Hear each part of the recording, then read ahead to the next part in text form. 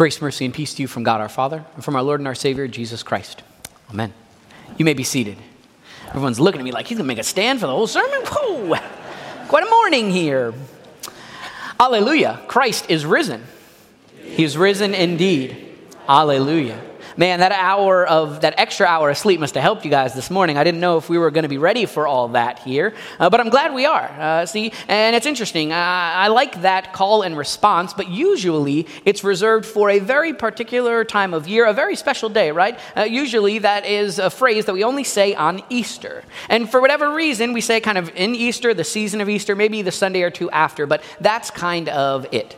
And it's interesting, right? Because if you walk around on Easter Sunday, everyone is saying it to each other. Instead of saying hello, how are you, or anything else, we share that call and response with one another. Now, you may be wondering then, why in the world are we saying it on this random, perhaps November morning? And well, it's not just because I wanted to hear it this morning, and it's not because I wanted to make sure you're awake, though I think those are good reasons. First of all, one of the reasons that I wanted to start with that this morning is because of what today is. The Feast of All Saints Day as we commonly know it. And All Saints Day, of course, is usually celebrated and honored on November 1st. And usually we celebrate whatever Sunday is closest to that after November 1st, which of course is today. And for those of you who might not know what All Saints Day is, All Saints Day, of course, is the celebration when we celebrate all of the saints, all believers in Christ, and the victory that Jesus has over death and his glorious resurrection. It's a day in which we honor and we remember those who have died in the faith, and how one day, because of Christ's victory over death and the grave, we will be united once again. Now, the second reason that I began with that Easter proclamation this morning is actually because of something that Pastor Mark says every once in a while. If you've ever talked to him about worship and what he thinks about worship, how he plans a service, he always says that every Sunday is a mini Easter. And of course, every Sunday, what he means is that we do talk about Jesus' victory over death and the resurrection, and so every Sunday is like Easter, but it's not that same day. However, I think that All Saints Day is perhaps uniquely linked to Easter. When we talk about all the other days of the year, all the other celebrations, I think All Saints Day connects most specifically to Easter. Because All Saints Day points us directly to Jesus' victory over death, and how in the face of death, as we remember those who have died, one day we will be united again. And therefore, right now, we have strength. And we take comfort and find hope in Jesus' victory and his resurrection. Now, as for the third reason that I wanted to start off with that Easter proclamation this morning, that one you're going to have to wait for. Can't have you tuning out this early. Now, this morning, I want you to do something that I wouldn't normally ask you to do. I'm just, in a few moments, going to ask you to close your eyes, and I want you to listen to my voice as I create a scene for you, and I want you to get real creative as you hear the scene that I'm trying to set, okay? And I want you to make sure that you stay awake. I know you all got an extra hour of sleep last night, okay? So I think you can all do it. So right now, I invite you all to close your eyes for me. And I want you to imagine that you are sitting at the head of a table. And it's a long table, one that you would find in a grand dining hall, perhaps the finest hall that you've ever been in. And the table stretches from one end of the room all the way to the other. And it's so far that you can barely see how long it goes. You can't even see who's on the other end of it. But it's got benches on both sides for people to be able to fill that table. And sitting around the table are your closest family and friends and loved ones, both those who have died and those who are still alive. So these are people that I would say you would invite to a party. And yes, you need to include the one uncle who dresses a little funny and the cousin who always goes into the kitchen and takes the food before it's actually served, and he thinks that he's being sneaky, but he's really not because everyone saw him do it. Yeah, include that guy too.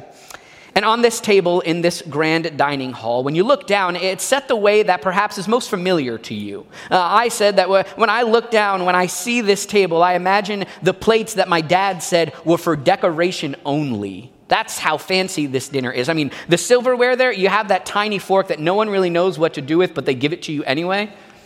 And then I want you to imagine this table, the finest foods you could possibly imagine. All of your favorites right here on this table, spread out for you. the finest meats and cheeses, the finest wines and beverages right there. And as you take in, you can smell the food. It fills your lungs. And then I want you to imagine being seated around that table and the noise that fills the room. I want you to think about the laughter echoing off the walls, the stories being shared from time after time, memory after memory, the tears streaming down from the laughter, the smiles gleaming from ear to ear as you sit with all those whom you love. What an incredible celebration. What a wonderful party. Now, I would like you to open your eyes. And perhaps for those of you who need to hear it, please wake up. So what was on that table in front of you? Was it a nice, well-cooked, juicy turkey? Because, Thanksgiving is close. Or was it maybe a nice, fresh rack of ribs? Maybe it was just some tofu and some vegetables. Maybe it was Chick-fil-A and some chocolate chip cookies. Or maybe that was just me, but that's okay. Who is sitting there with you? Who was gathered at that table? Was it your parents or maybe a child? Was it one of your favorite aunts and uncles or your best friend maybe? Was it a cousin that you haven't seen in a long time? Was it one of your loved ones who's died? Could you hear their voice again? Could you see their smile as it came across their face? Maybe you were even able to put a hand on them. Give them a hug once again. The truth is, I don't know who was around that table with you, but you do. And God knows as well. And the reason I asked you to envision that table and that feast this morning is because that is the kind of meal that God invites us to envision this morning. Through the words of the prophet Isaiah, God invites us right there into that special place. As Isaiah said, on this mountain, the Lord of hosts will make a feast for all peoples, a feast of rich food, a feast of well-aged wines, of rich food filled with marrow, of well-aged wines strained clear.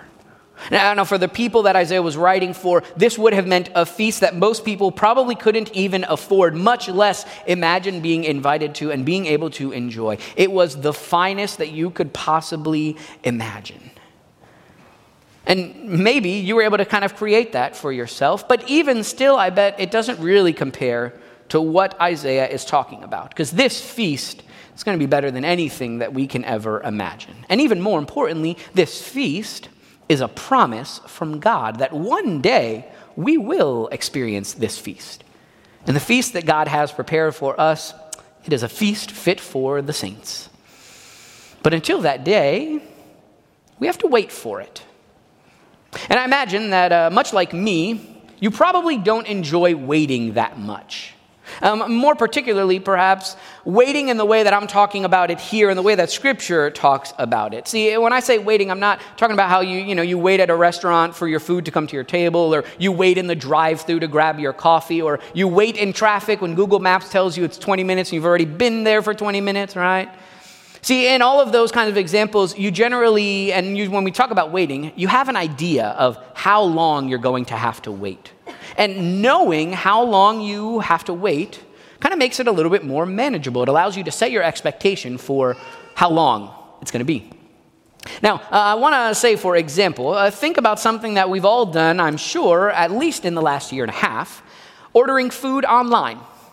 When you go and do that, there are a few different options for you to choose. You can choose your food to be ready right away, which could mean 20 minutes or an hour, but it's going to be 20 minutes or an hour, right? Or, of course, even now in some restaurants, you can choose specifically when you want to pick up your food, which really gives you the time to be able to do whatever else you want to do until you pick up your food.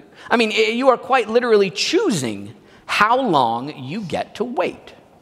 It's really nice. You can plan your whole day around that 7 o'clock meal that you're going to pick up, and even if it's not ready in that moment, it'll be ready shortly thereafter. You got to choose how long you wait. And the thing about being able to choose how long we wait, it's something that we've not only grown accustomed to, it's kind of an expectation for us, right? I mean, think about when you order something online, like from Amazon, right? Amazon Prime, you have special 2-day delivery. Sometimes you can even get a package in 24 hours, right? And you select that, but now you're expecting it to come in 2 days. And if it doesn't, you're like refreshing the page. Where's the truck? Where's the truck? You hear one, you're wondering if it's coming, if it's your package, and if it doesn't come within 2 days, you're on the phone, you're finding out where it is. And then, of course, perhaps after the 3rd day, you think to yourself, should have just gone to the store and got it myself. You could have done that the whole time. Now, don't get me wrong. I love being able to choose how long I get to wait for things in my life. I think it certainly makes it quite convenient for me, and I imagine it makes it convenient for you too. And this is not a bad thing. It's a luxury, and it's a great option for us to have to make that choice.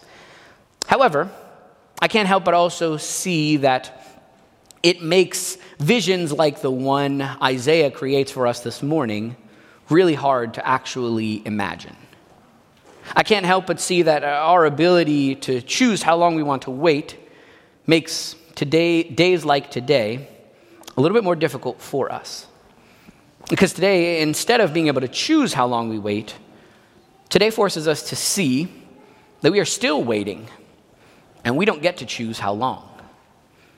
And as we wait, I imagine that we may find ourselves asking a question that can be found all throughout Scripture. King David asked this question various times in his life. The Israelites were certainly asking this question when they were listening to the words from the prophet Isaiah. And I imagine it's a question that you may have asked yourself once or twice before. A question that no one else can answer, that only God knows, but only He can answer. And the question is this: how long, O Lord? Now, there are probably plenty of different times that you may have asked this question before for a plethora of reasons. But I draw your attention to it today because I think in one way or another, we've either faced it before or perhaps are facing it right now. I draw your attention to that question today as we face the result of living in a broken and a sinful world.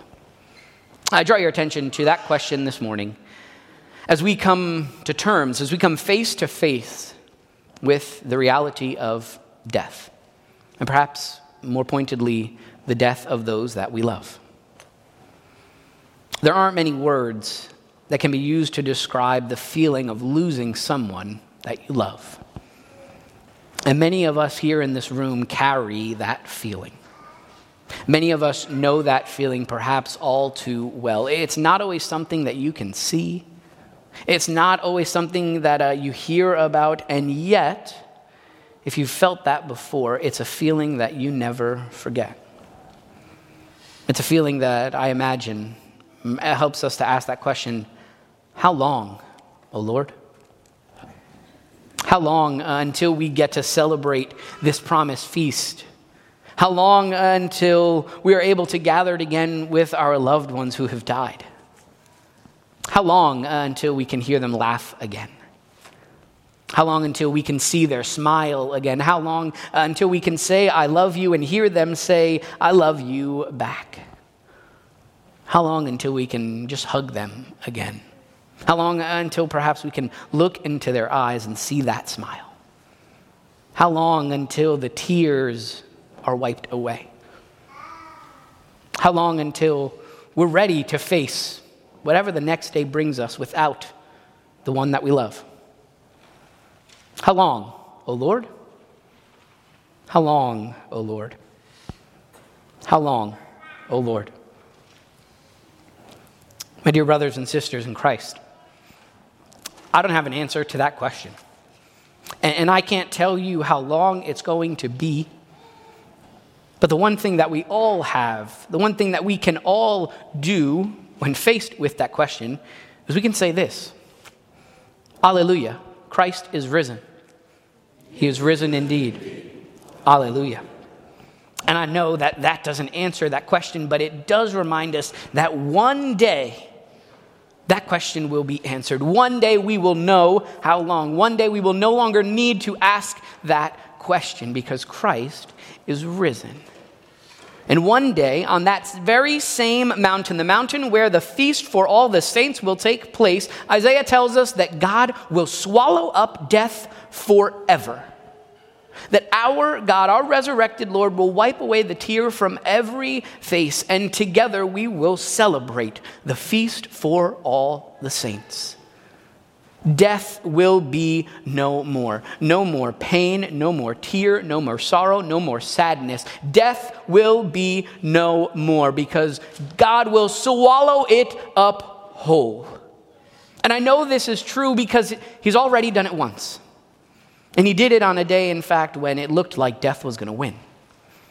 A day on the side of a different mountain when people gathered around to see death. When betrayal and suffering and the sin of the world was on display and death was before everyone. A day in which the life of the world died as the life of the world hung on a cross. And yet on that same night, on that mountain, death was defeated. Death was swallowed up whole by Jesus himself. Death did not win, does not win, will never win because of Jesus. Jesus defeats death. He has died and he is victorious over it in his glorious resurrection. And so that means for us that one day death will be no more. That promise from Isaiah, that promise from God is true in Jesus, and one day we will see it. But until that day, we cling to that promise. We cling to the reality that it has already been defeated, and one day it will be defeated forever. You know, when I started this morning, I mentioned that there were 3 reasons as to why I started with that Easter proclamation. So first, at least I told you how long you were going to have to wait. I started with that Easter proclamation this morning because it reminds us of why we are here right now. That Easter proclamation points us to life in the face of death. That Easter proclamation carries us through our hope and our grief and our pain. That Easter proclamation reminds us that one day death will be no more. Those words are words that we can shout with shouts of joy and ones that we can whisper through the tears as they roll down our face. Those words, that Easter proclamation, unites us to the loved ones that we have lost and those that are still with us today. It points us towards that feast of all the saints. And church, as I close this morning, I want you to once again close your eyes. And this time, I want you to imagine that same feast. All those people sitting there, your loved ones, both here and those who have died. And I want you to imagine that you're getting ready to enjoy that feast. And that everyone gathered there looks at one another and smiles. And together, you say the words that brought you to that place. Alleluia, Christ is risen. He is risen indeed. Alleluia. In the name of the Father, and of the Son, and of the Holy Spirit. Amen.